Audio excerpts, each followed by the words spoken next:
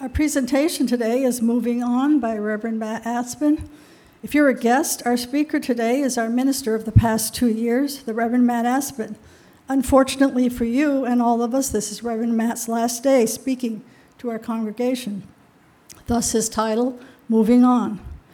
Reverend Matt is assuming the position of developmental minister at Lake County Unitarian Universalist Church in Heartland, Wisconsin. We certainly wish him all the best in his next position.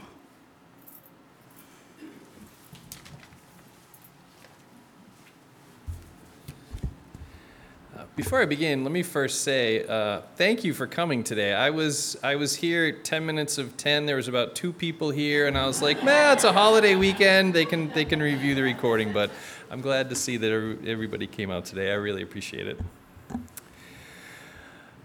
There's a good bit of guidance out there for you ministers that are taking their leave from a congregation on generally good terms.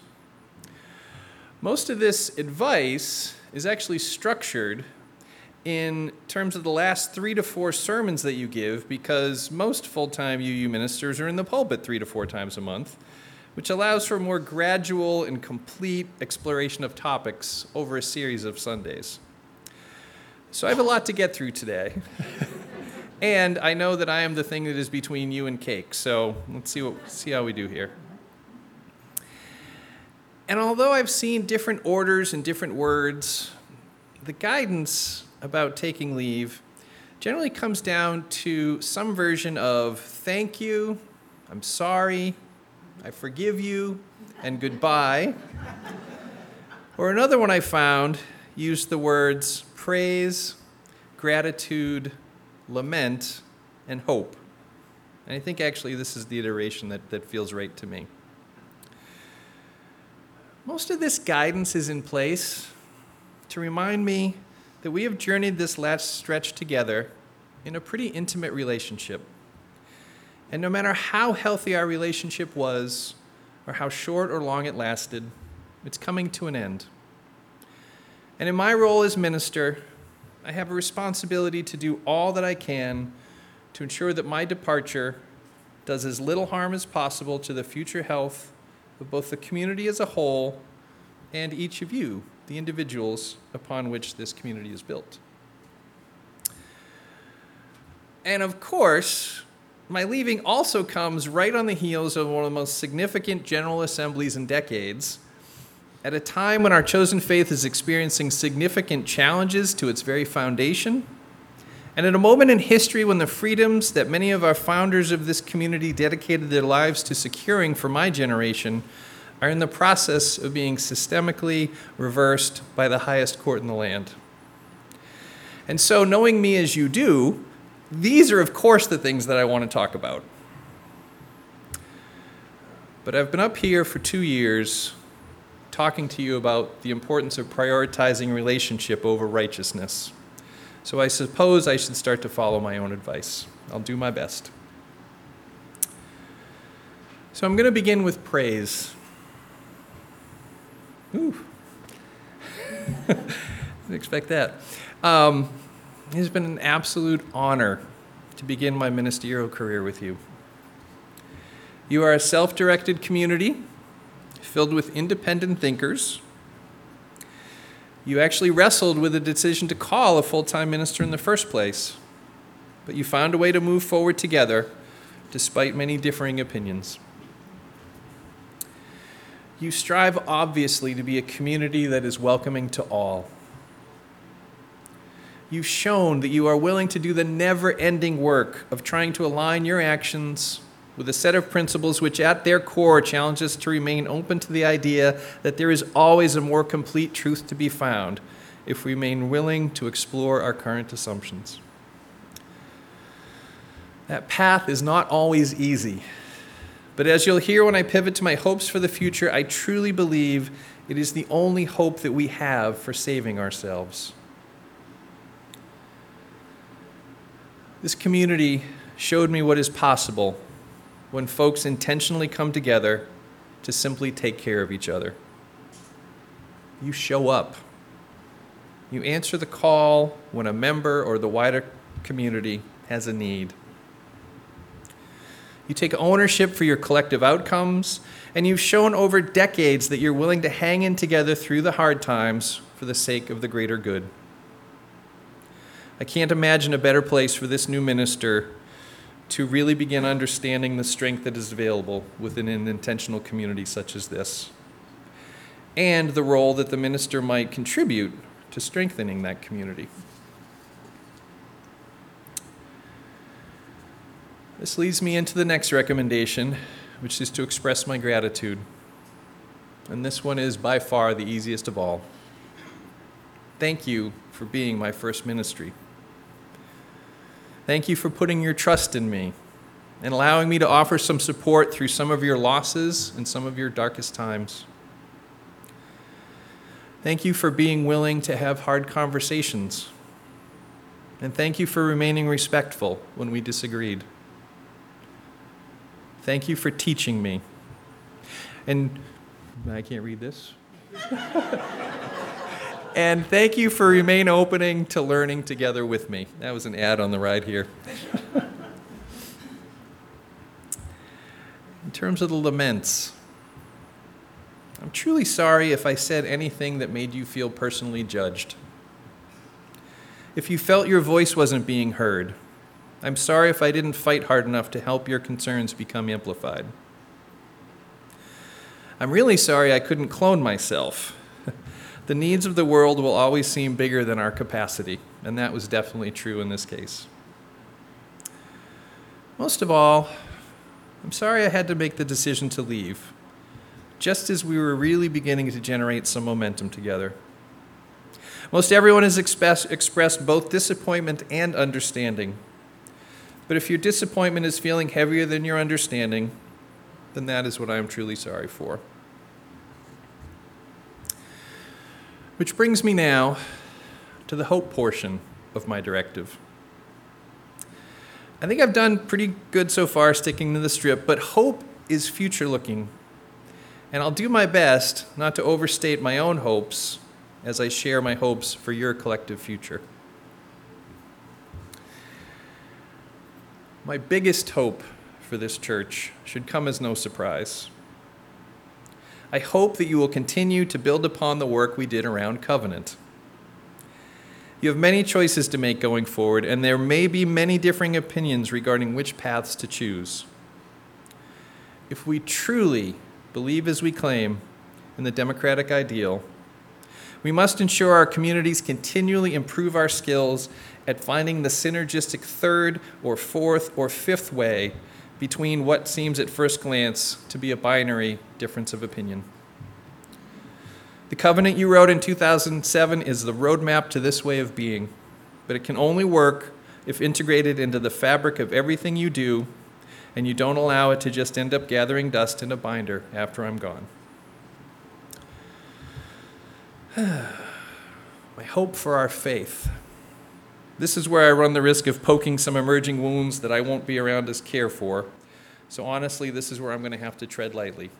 But I can't, so here we go. My hope for our faith is that it continues to strive to not only live up to its stated ideals, but continually strives to examine those ideals and consider them anew as history continues to reveal new perspectives that have been missing from our assumptions. My hope for our faith is pretty much summed up by the lines in that hymn we sang from 1933. Our kindred hearts and minds unite to build a church that shall be free, a freedom that reveres the past but trusts the dawning future more, and bids the soul, in search of truth, adventure boldly and explore. Demographically, the current iteration of Unitarian Universalism is fading. 45% of millennials don't do church at all. And a facilitator at one of the sessions at General Assembly said that we are aging and shrinking and moving towards irrelevance in the world. Now, some may see that as a problem, but of course I see it as an opportunity. We are in a time of great social upheaval. And these are the times when great shifts in consciousness happen. I don't have a crystal ball, but I can see what's happening today, and I know from history just about where we are. Resources are becoming scarce, power is being consolidated by the elites, and fear is being used as a tactic to try to control the masses. One after another, the rights that many in this room fought for in your younger days and continue to fight for today are being stripped away. Anger is fueling the right, and apathy is hampering the left. The rich are taking more and more of the resources, the poor are dying, and the middle are kept just comfortable enough to be hamstrung in our reactions as to be confined to fighting to hold on to the status quo that created our comfort, but is quickly changing into something more and more uncomfortable. What will happen next? No one can say for sure. But these moments are where my chosen tradition calls me to both faith and action. Faith in the belief of our idea that justice requires action. Faith that what we do matters. And a faith in the idea that most people just want to enjoy a safe and good life for themselves and their children. And most importantly, faith that if you give good people an opportunity to create the future they crave, they will work together to bring that to life. The challenge that my faith is articulating is that there is a major shift in consciousness needed if we are to ever hope to achieve the ideals we aspire to in our current sixth principle, the goal of world community with peace, liberty, and justice for all. We are beginning to understand that for our adolescent democracy to mature and achieve its full potential will require each of us to move our definitions of success from an individual basis to a collective focus. Because truth is, we've seen what a focus on our own small individual wants leads to. Capitalism feeds that need quite well for those of us that are lucky enough to fit the mold and capable enough to successfully play the game. I heard a bit on NPR a few months back. It was an author that had just written a book, and I'm sorry that I didn't catch the name, and I wasn't able to find it. But I think what they talked about illustrates this what I'm talking about perfectly. They were telling the story in the first person, but it sounds to me like an ancient text that is a story that has been brought forward, but it was told in the first person. They basically said that their mother had been a refugee from another country and had established herself in this country. And as she was raising him, she continually told him a story about this paradise that was in the place where she came from. It was a valley surrounded by beautiful mountains. There was beautiful, paradise, right? All the things that you might imagine. And so he heard this was drilled into him, year after year as a child, that our home is the most beautiful place. So he finally gets the opportunity to go back there, and he goes on a long journey. He has to take a boat ride to get into the cut between the mountains. And sure enough, it is this lush, perfect tropical paradise with unlimited resources. And it's really, he says it's first person. I think this is an old story. So he realizes that his mother was right. But being the curious bloke that most of us are, he decides to climb up the mountain and see what's over the other side. And as you might imagine, there was just miles and miles as far as you could see of poverty and hurt and pain. That story for me really described the state of things pretty well. As long as I can remain secluded in my own small, self-created comfort bubble and don't look over the hill, my life feels pretty beautiful. But the painful life on the other side of the mountain is beginning to expand and is starting to inch its way closer and closer to the top of the hill and spill over into this imagined paradise. One strategy that more and more in this country are choosing is to try to fight this reality back, to keep it out of consciousness. Erect a wall, keep anyone deemed as other out, regardless of the consequences. define who is and is not in and out, and dole out just enough to keep the in-group comfortable and the rest be damned. My faith, Unitarian Universalism, is choosing a different path, the path of love. My faith is teaching me to not only climb the mountain and take an unflinching look at what's on the other side, but to actually head down the slope and begin to know my neighbors on the other side who are struggling. And not to just try to give them a few bits from my wealth, but instead to recognize that as long as I view anyone else as an other, my attempts to help will never be enough. In a finite world, at some point, the problems that I wish could stay out of my paradise will just overwhelm the mountain and begin to erode my comfortable existence. It is already happening, and we know this to be true. I believe the only way to solve for this, and I can see the younger generation has already begun to figure this out, is to create a new way. A path that recognizes that we are all in this together. What impacts you impacts me. We are all interdependent. And the only way to ensure that we all succeed is to learn how to work together for the common good. This means learning how, or perhaps remembering how, to communicate with those who appear to be different from us. My hope, then, is that we will finally mature as a peoples to move beyond our own petty comforts and truly lean into the work that it will take to create the heaven on earth that the early followers of Christ were trying to describe before the Roman powers took over the messaging and turned those prophetic ideals of loving one's neighbor as oneself and doing unto others as a tactic of control. One strength of our democracy is that although we come together for some things, we are also made up of 50 different experiments regarding how society can best take care of the needs of its citizens. Each state does its own thing within the structure provided by our agreed-upon laws, and we get to see how 50 different approaches work or don't work to achieve the outcomes that we value. Now, whether or not each state is actually willing to learn from those differences, that could be a different story. But our faith tradition is set up similarly. We are made up of 1,000 different communities, each with its own idiosyncrasies, but united by a shared set of ideals. Any one of us on our own is too small to make much of a difference in the world. But as a collective, we have pretty huge potential.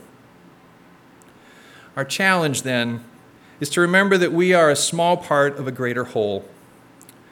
We can become stronger when we remain open to the lessons that are being learned in other communities, and we can help to strengthen the whole when we become willing to share what we've learned with others.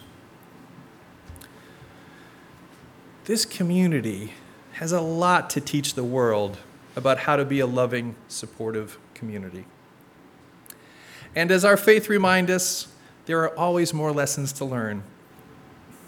My charge to you, then, is to keep doing the best of what you have always done. Continue to welcome all that come through your doors. And continue to take radically good care of each other. Commit to sharing what you have learned works with others, and remain willing to discuss new ideas that in some cases may challenge your very core beliefs. These are the highest aspirations of this faith. This is what the world desperately needs today, and this is what has always made this community so strong. It is time for me to take my leave from you now. As I hope you are aware, my ministerial covenant compels me to close this chapter firmly to allow you to continue forward on your path without my interference. Know that I will surely be cheering you on from afar. Know that I will be sharing everything that you've taught me with each community I am gifted to interact with in the future. Thank you for nurturing this seed and helping my ministry begin to sprout. I commit to amplifying the best parts of what you have taught me into the wider world for the betterment of all. Blessed be. and may it be so.